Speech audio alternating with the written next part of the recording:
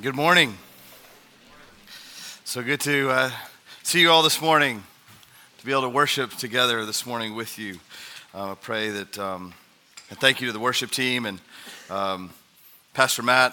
As you could pick up on, we're all battling a little bit. That cold air came quick this week and kind of messed with your sinuses a little bit like it did mine and his. But so thankful for just their leadership and leading us to worship Jesus. If you have your Bibles, I hope you do. I'd invite you to open your Bibles to Acts chapter 15.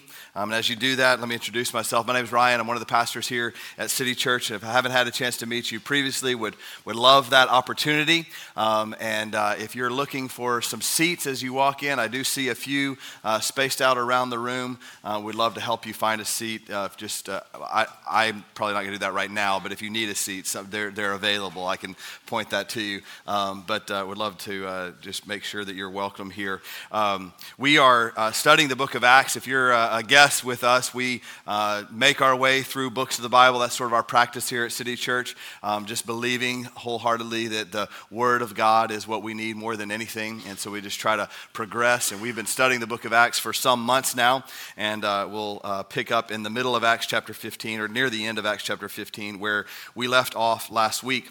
To bridge that gap, for those of you, if you weren't with us last week, and maybe to catch you up, because there is a continuation, the book of Acts is just a beautiful story of the history of the church and how God's church was started and established and reached the ends of the earth, so that we are here today, can be able and are able to worship Jesus. And the fact that we are believers is a testimony to the power of the Holy Spirit that we see at work in the early days of the church through the book of Acts, we being a continuation of that work.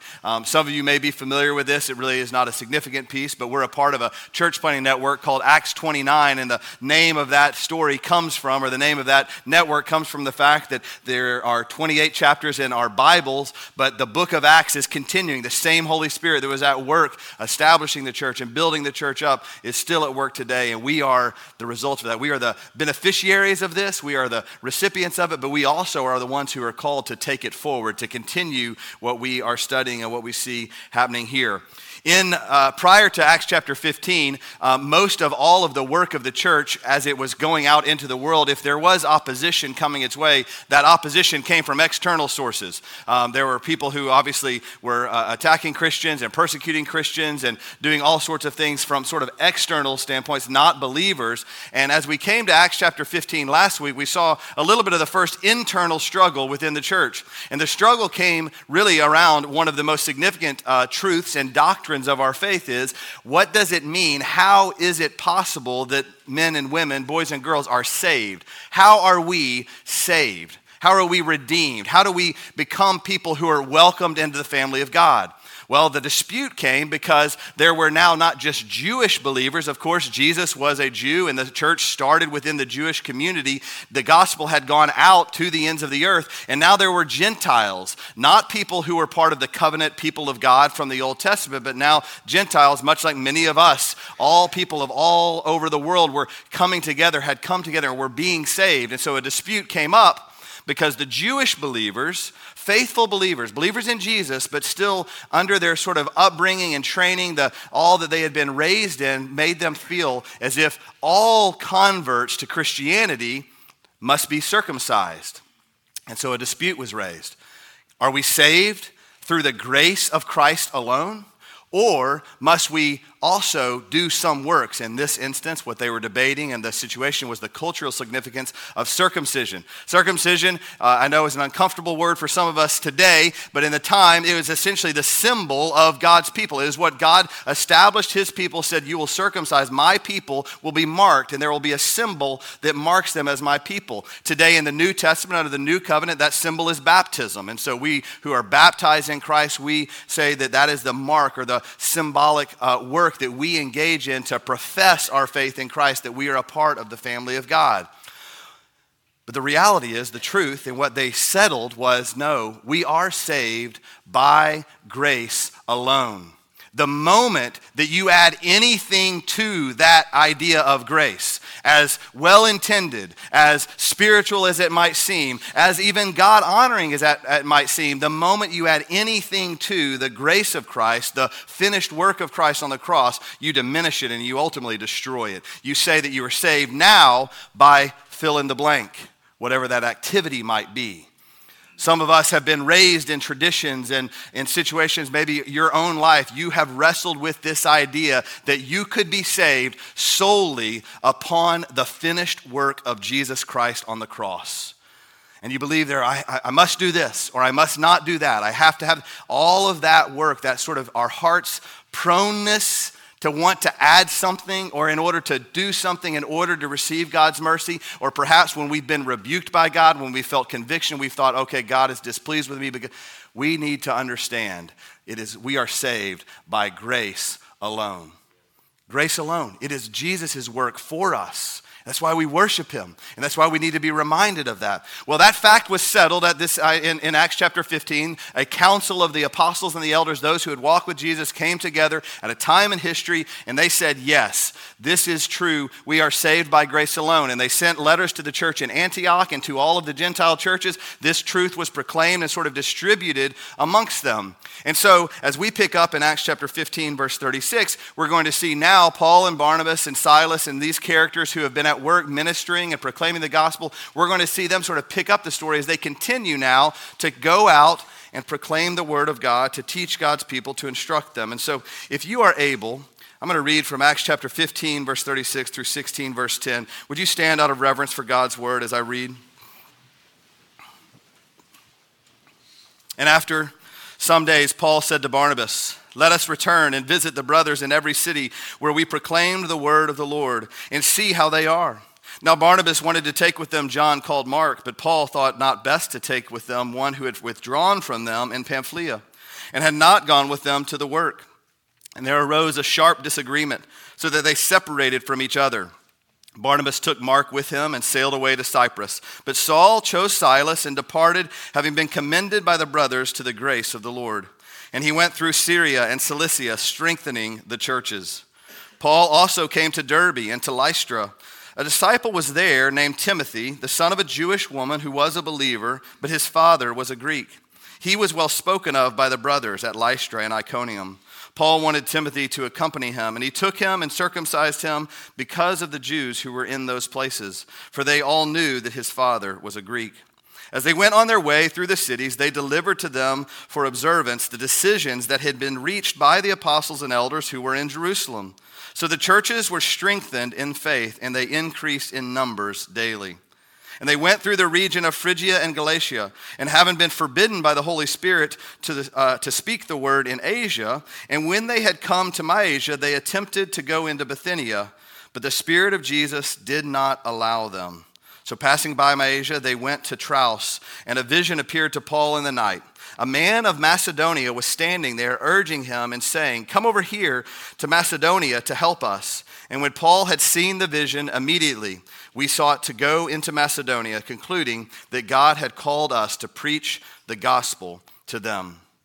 Lord Jesus, we once again thank you for the opportunity to gather in this place, and we thank you for your word. A word that you wrote to us, preserved for us through the hand of our brother Luke, so that we might be encouraged this morning.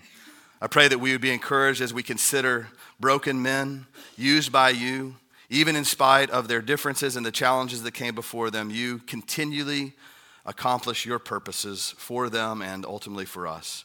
I pray that we would be encouraged in our work, in the ministry that you have given to each and every one of us, both individually and corporately as a church body. Would we be found faithful to the calling you've placed on our lives. We pray these things in Christ's mighty name. Amen. You may be seated. So I titled this message, Messy Men in the Hands of a Sovereign God, because what we're going to see here as we see these characters, Paul and Barnabas and those that followed, they are broken people. These are people who are not perfect, are not angelic. They are not Jesus himself. They are in some ways very much like us. Messy, broken men who are used by God to accomplish his great purposes. we think about the men, we also can see the churches that they were called to plant and the work that they were doing here. Look at verse 36 again, where I began. After some days, Paul says to Barnabas, his friend, by the way, his encourager, the one who, without him, without Barnabas, there is no Paul, by the way. Let us return and visit the brothers in every city where we proclaim the word of the Lord and see how they are. If we skipped down to verse 41, you'd see the end there, strengthening the churches. And a little bit later, he talks about this strengthening of the churches in all of this text. There's this idea that Paul feels compelled to go back to where he had started. We have traced Paul's first missionary journey. We have seen him plant churches. The first churches planted in the New Testament. We talked about 10 years ago, this church was started. Some of you were around in those early days. We planted this church and our desire to plant more churches and all that. These are the first churches that were ever planted in the history of the world. They were started by Paul and Barnabas. And so they want to go back and they want to visit these churches to see how they are and to strengthen them, which in that alone gives us some instruction or helps us to understand the importance of remembering this calling, that we are not called simply to proclaim the gospel. That is very much what we are called to do, and I'll emphasize that, I hope, very well. But we are called to make disciples. Disciples is the ultimate calling, the responsibility for us as believers, those who have believed and received the grace of Christ. We are called then to go out and make disciples, to be disciples who make disciples, to multiply, to share the hope that we have with the world. Paul and Barnabas understood this, and ultimately Paul, spurring Barnabas on, says, we need to go back. We need to check on these churches. We have letters from Paul to these churches.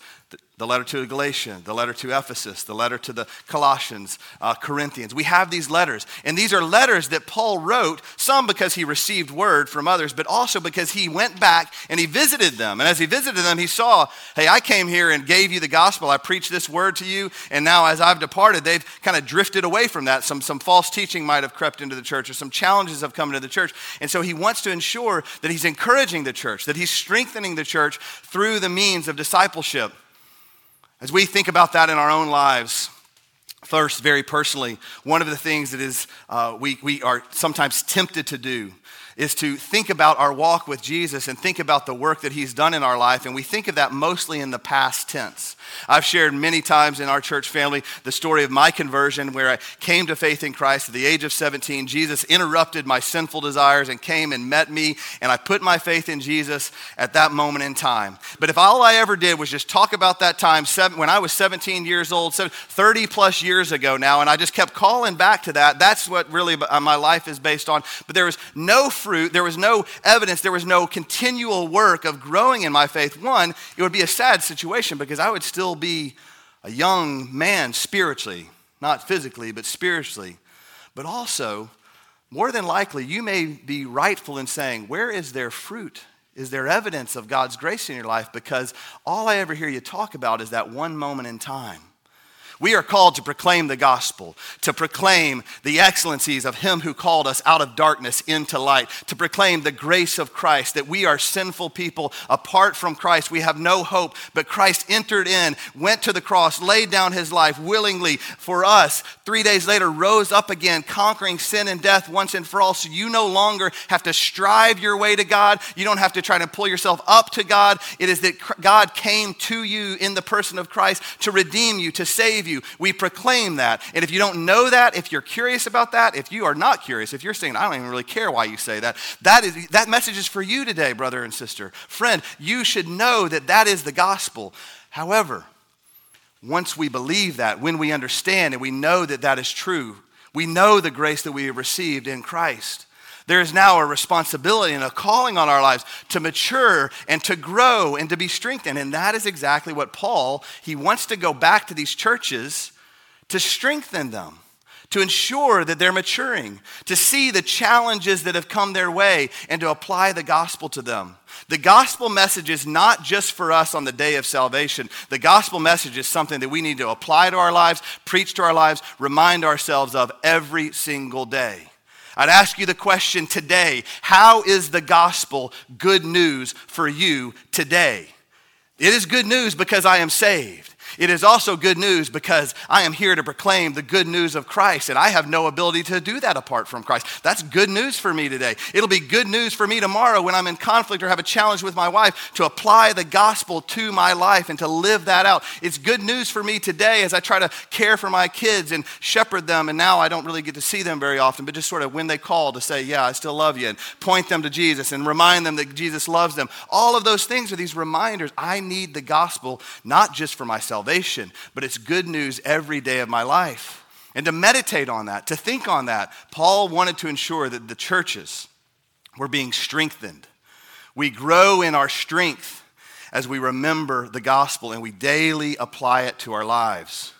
This is why here at City Church, if you're a guest, this will be a little bit of a foreign term. This is the emphasis that we have on fight clubs. Our church is a little bit messy sometimes because fight clubs are somewhat organic. There's not a lot of programming around this, but the idea is that 2 or 3, 4 believers would just commit together. If you have a friend that's a Christian and you say right now, I don't even know what you're talking about a fight club. I'm not a part of that right now. Here, I'm going to give you the ability to be in a fight club. You have a friend who is a Christian in this community, and hopefully maybe you've met one in this church. I would invite you before the day ends to call them or to go find them across the service at the end as we sort of make our way out and say, could you and I meet together once a week and study God's word and remind each other of the gospel? You're in a fight club now. Good job. You did it. It's that simple. And maybe if you grabbed one more, now you've got 3, you got a little bit more of a, little work there to do. More encouragement that can happen.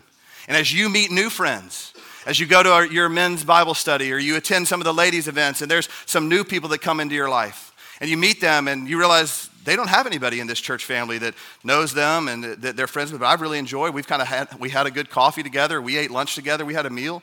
Hey, I've got a fight club. I've got these 3 people that I meet with. Why don't you come and join us? Invite them in and see what the Lord does as we are strengthened as disciples.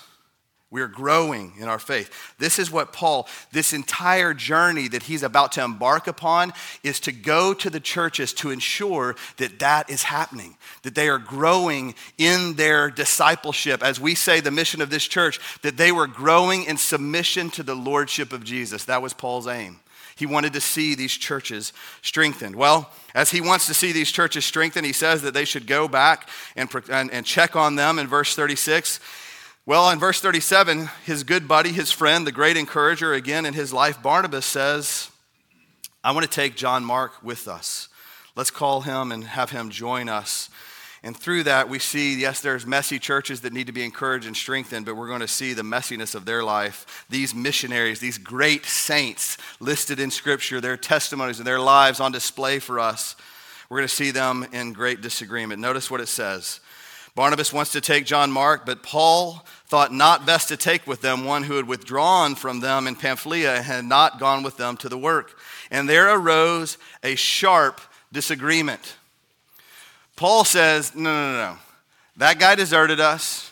He was weak. He didn't want to go with us when we were headed over to Pamphylia. He thought that was too hard. We don't really have any understanding biblically. There's not a true, clear understanding of exactly why John Mark did not want to go with them and why he departed from them. But we know that he did. And we know clearly here that Paul somewhat held it against him. Paul thought, no, I don't want him to go with me. He's either going to slow me down. He's going to desert us again. He's not really committed to the work. Whatever the things were, he wasn't interested in John Mark coming with them. Well, Barnabas is very interested in his cousin. This is his cousin, by the way, John Mark, going with them. And there arose a sharp disagreement. That word sharp there, that sounds sharp. I mean, it kind of sounds a little bit strong. But let me just tell you, in the original language, this is a violent, passionate disagreement. I'm not sure if Paul and Barnabas threw bows, but they were close, all right? They were about to throw down over this disagreement. It was a violent, passionate disagreement. Paul says, I'm not going with him. And Barnabas says, yes, we are going with him. And whatever happened, this boils up.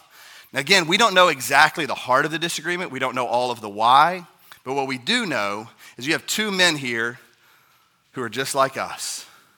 We think of Paul and Barnabas And we see them because they're in our Bibles as set apart. We sometimes, especially, I know I revere Paul in a way that he gets real close to Jesus for me. He's not Jesus, he's not the Savior, but in terms of just his sort of the way he lived his life, the passion that he had, the zeal, his ability to preach. I mean, he's a hero, a rightful hero. But here, sometimes we can sort of elevate him to this hero status that says, oh, Paul could do that. That's for Paul to do, but it's not for me to do. What this tells us, I hope it reminds you, that Paul and Barnabas were men, just like me. Men and women, just like you, used by God to do great and powerful things. Don't look at Paul and Barnabas as set apart. Sometimes within the confines of a local church, we can be tempted to think, well, this person or that person. Maybe it's someone like me on a platform that speaks often, or maybe it's just someone in your Bible study. There's one of the leaders of your Bible study, ladies. There's one of the ladies that leads y'all and teaches. You think, oh, she's able to do that, but I have no ability to do that. Or he's able to do that. That's not for me. And while we do have different giftings, we don't need to think of ourselves as different, so different that God couldn't use us. These are sinful, broken human beings, messy people. And God, because he is God, chooses to use them. I love that this story, by the way, just think about that. Luke wrote this down for us, but why did God instruct Luke to tell us this? Wouldn't it have been a little bit cleaner if he just kept Paul and Barnabas at hero status? They're awesome, be like them, be awesome. No. It's because he wants you to understand it's not about Paul and Barnabas. And Paul knew that very well. All throughout his letters, he testifies about how he wants to make himself less and that he's low. He doesn't want to try to elevate himself. He strives against that. But we too often can prop someone up, either someone in scriptures or maybe someone in our life, and think, well, that's for them to do. It's not for me to do. Let us be reminded that we are messy people, we are broken people, but God is a sovereign God who can use each and every one of you in powerful ways. The other thing that is interesting to me is this idea that they had an argument over going to strengthen the churches and who would go with them. They were passionate about this. The ministry that they had been given was something that they were so zealous for and so passionate about that they argued about it. When's the last time you had an argument about who was going to share Jesus with your neighbor? No, you're going to do it. No, I got this. Y'all just sit down. I'm going over here. In the workplace, have you ever had just a skirmish over a spiritual condition, a kind of a spiritual thing? Because sometimes our passions are they're too small. I don't get passionate about things I don't really care about.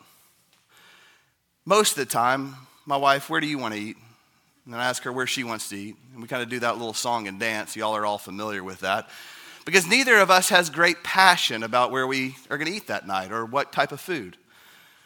Now, if you were on our staff, you would know that on Tuesdays, we go to lunch together most of the time. It's a time for us to just encourage one another and bless one another. And if it's sun shining like it is out today, just know that your city church staff is going to be on a patio somewhere. Because I'm passionate about a patio. I like being outside. And so if I can be outside, I'm going to be outside. I'm not going to be indoors. And I'll be they know. They'll come in. Okay, where are we going to eat? Well, I've got a list of patios that are available. Y'all can choose from one of these patios. That's where we're going to eat. If it's raining, if it's messy outside, I really don't care quite as much what we're going to eat. Because I'm passionate about it. Things that we're passionate about, we're zealous for. We get excited about. We argue over. It's silly, but this is why we argue over sports. My team is better than your team, and there's passion that exists there. Just imagine, friends, if the passion that we had for all of the silly things in life that I join you in having passion for, whether it's food or sports or relationships or those types of things, if we took that level of passion and we had that level of passion for the kingdom of God, that we're willing to throw bows with someone if we disagree with where they're going or what they're doing for the sake of the kingdom of God. That's some passion. Willing to argue over who's going to go to that church, who's going to strengthen that church, who's going to proclaim the gospel to those people. Can you imagine if our neighborhoods were filled with people that we were rushing to see, hey, no, I'm getting to this street first. Y'all go over there. I got this street. This street's my street. I'm going to share the gospel with this street. You go to the next street. In your workplace, as you milled around and kind of talk with people, you go to the water cooler, you're talking about the greatness of the Rangers and doing all that sort of stuff. You kind of got in an argument, not over that, but you got in an argument over your coworkers who are far from Jesus and how you're going to have a time and an opportunity to share the love of Christ with them.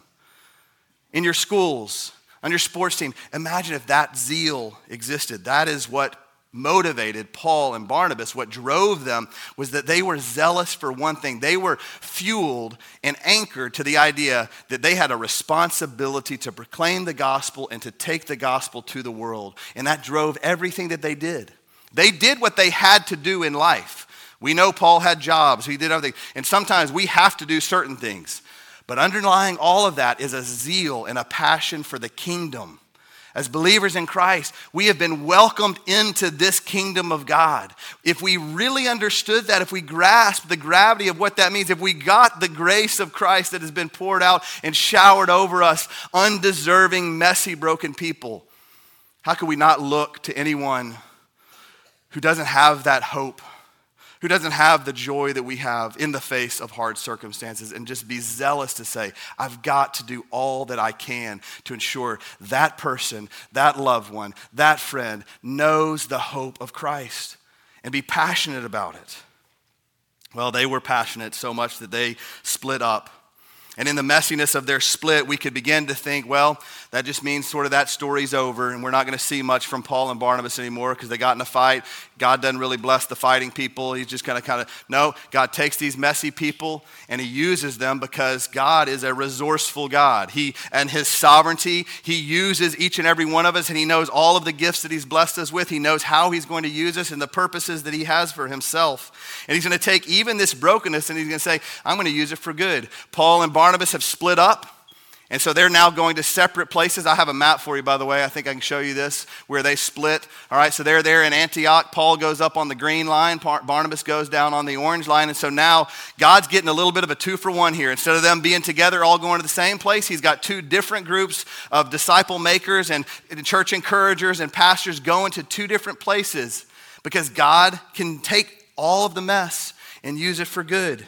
That promise that Paul wrote to us that we so often, I hope, sort of anchor our lives to, he works all things for good. Romans 8:28. He takes the evil and the brokenness of the world and he can use that in his hands. It can be used for good. I think of the story of Chuck Colson.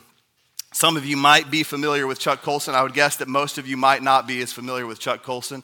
Chuck Colson was a relatively simple man. His own life story is one where he doesn't really have a lot going for him, but he ultimately came up through the ranks after serving in the military. He came to be the special counsel to President Nixon. Basically, President Nixon's right-hand man in a place of great power and authority. Ultimately, Colson was convicted of the crimes as part of the Watergate scandal. Young folks, just Google Watergate and you kind of get caught up on that whole deal. But it was a bad deal. It was a political scandal. You know, we have those are nothing new under the sun. And so there's a political scandal. Chuck Colson is a big part of that scandal and rightfully convicted and sent to prison. While he's in prison, Jesus meets him and saves him and redeems his life. And as he's spending his time in prison, and now with the lenses of Jesus kind of and his purposes for him, he starts to understand how God can use him, and he begins to do work, and he sees all the sort of the heartache and the brokenness of our prison system. He sees the challenges that come with that. And so he forms a ministry called Prison Fellowship. And to this day, Prison Fellowship is doing great work, taking the gospel into prisons, into some of the hardest and darkest rooms in the world, and sharing the love of Christ, the hope of Christ, doing amazing things. This is what Colson said of himself. The real legacy of my life was my biggest failure, that I was an ex-convict. My greatest humiliation, being sent to prison, was the beginning of God's greatest use of my life. He chose the one experience in which I could not glory for his glory. That's what our God does.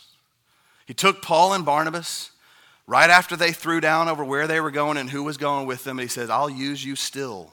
And he sent them to these churches. And we sort of lose Barnabas to history. We don't know much about where he went and all that he did, but we know that he remained faithful. We get to continue walking with Paul and seeing all of the work that he did.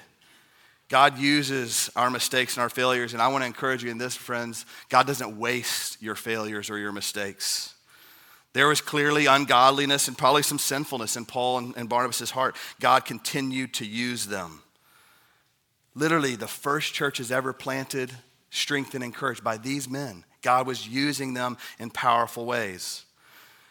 The resourcefulness of God in knowing all that he intended to do. He sends Paul to Lystra. He picks up Timothy. By the way, Timothy was saved under Paul's preaching more than likely in his first missionary journey. And so in God's sovereign and providential hand, knowing that there was going to be challenges, knowing the mistakes that Paul and Barnabas might make, he says, okay, Paul and Barnabas, you're going to split up and I'm going to send Paul over here. He's going to pick up Timothy along with Silas. And now I've got two groups of powerful men, young men, teaching and proclaiming the word of God. All of that under God's perfect hand. Nothing was out of place. There was not anything that shocked him. He was using the people that he had called to himself to bring much glory to himself, even in the midst of challenging circumstances.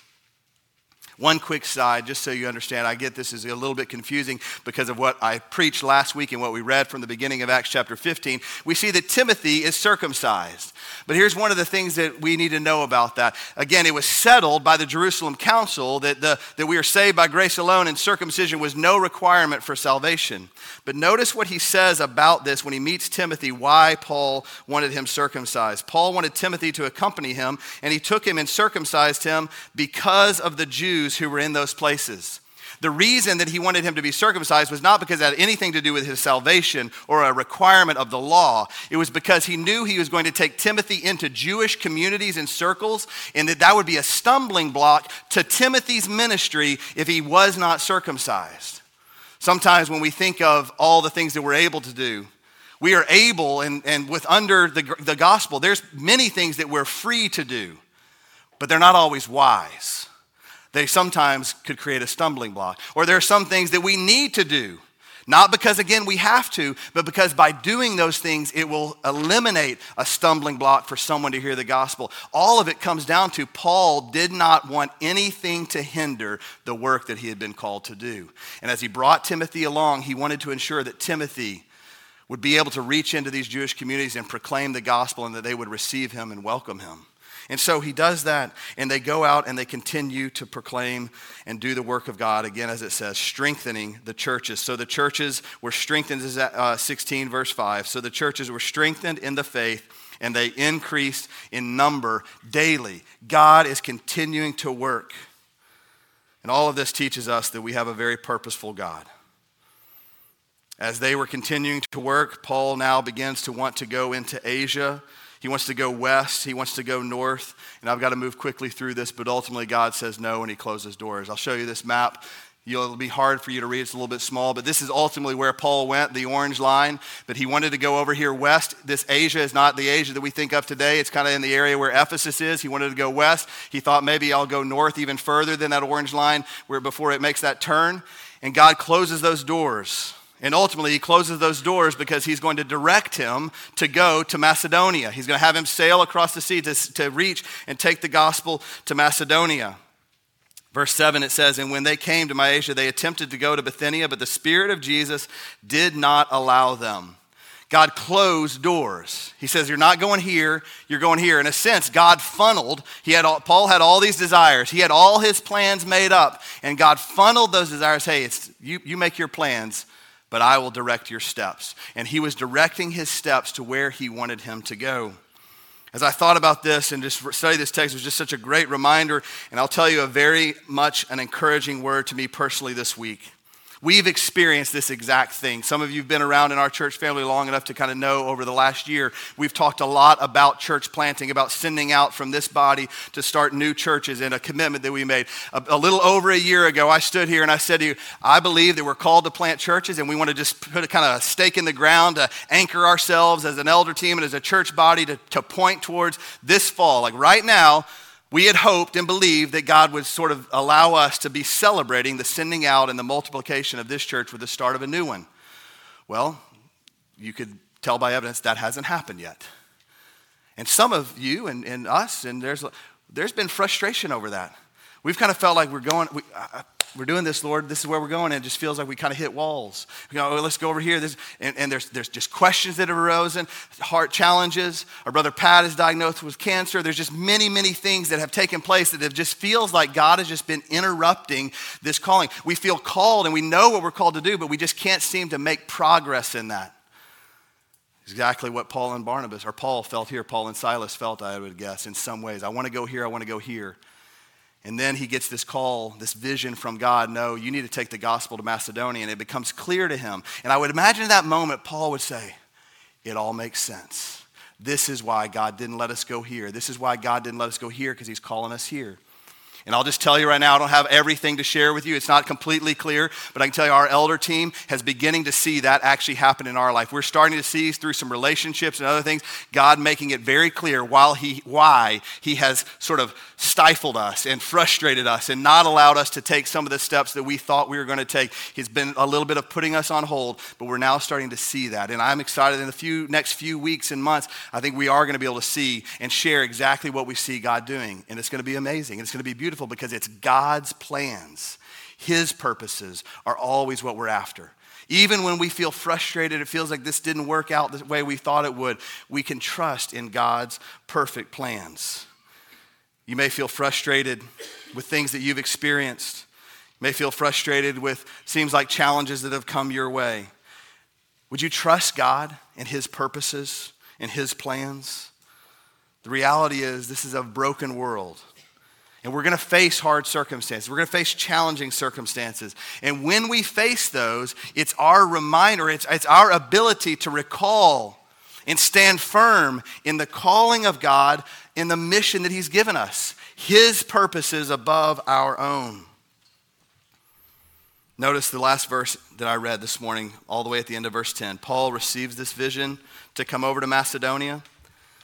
And he says, immediately, this is Luke, by the way, speaking of him and Paul, immediately we sought to go into Macedonia, concluding that God had called us to preach the gospel to them. God has called us to preach the gospel. We are, each and every one of us, a messy, broken people. Don't ever let that messiness or the brokenness, the frustrations of doing life together, don't let it ever get so deep in your mind that it changes or allows you to forget that we have been called by God, gifted with a message by God to take to the world. And we can do that. He uses even that messiness. He can use that for his glory. He doesn't waste it. He's resourceful. He sees each and every one of your gifts. And we are called to do different things, but we've each been gifted in some way. He has a purpose globally to see the church built up and strengthened and the gospel go out and the lost, those who are far from Jesus, to be saved. All of that is what he's called us, and we have been invited into that. That's what God's doing. I get excited thinking about that. And when I face the messiness and the hardships of life, I remember that calling. I remember that purpose. That's what I hold on to. I don't care what I see going on around me. I know that this is what we're called to do. And we stand firm in that. And I hope that you would be strengthened. We would be strengthened and encouraged to stand firm in that. The worship team is going to lead us in a song. It's a great song, the words that we will sing. A lot of messed up stuff. But God is at work and moving. And we can rely on that. We can rely on that personally. If you don't know Jesus this morning, listen to the words of these songs perhaps. You don't have to even sing them. Don't fake it. Just listen as the rest of us who know this Jesus sing about our messiness and that it's only God. And for those of you, brothers and sisters in Christ, remember the mission that he's given us. And yeah, it's hard and there's challenging things, but God will do it. Lord Jesus, help us, we pray, to be faithful to the mission you've given us, to the purpose you've called us to. Help us to trust you in all things. We pray these things in your mighty and powerful name. Amen.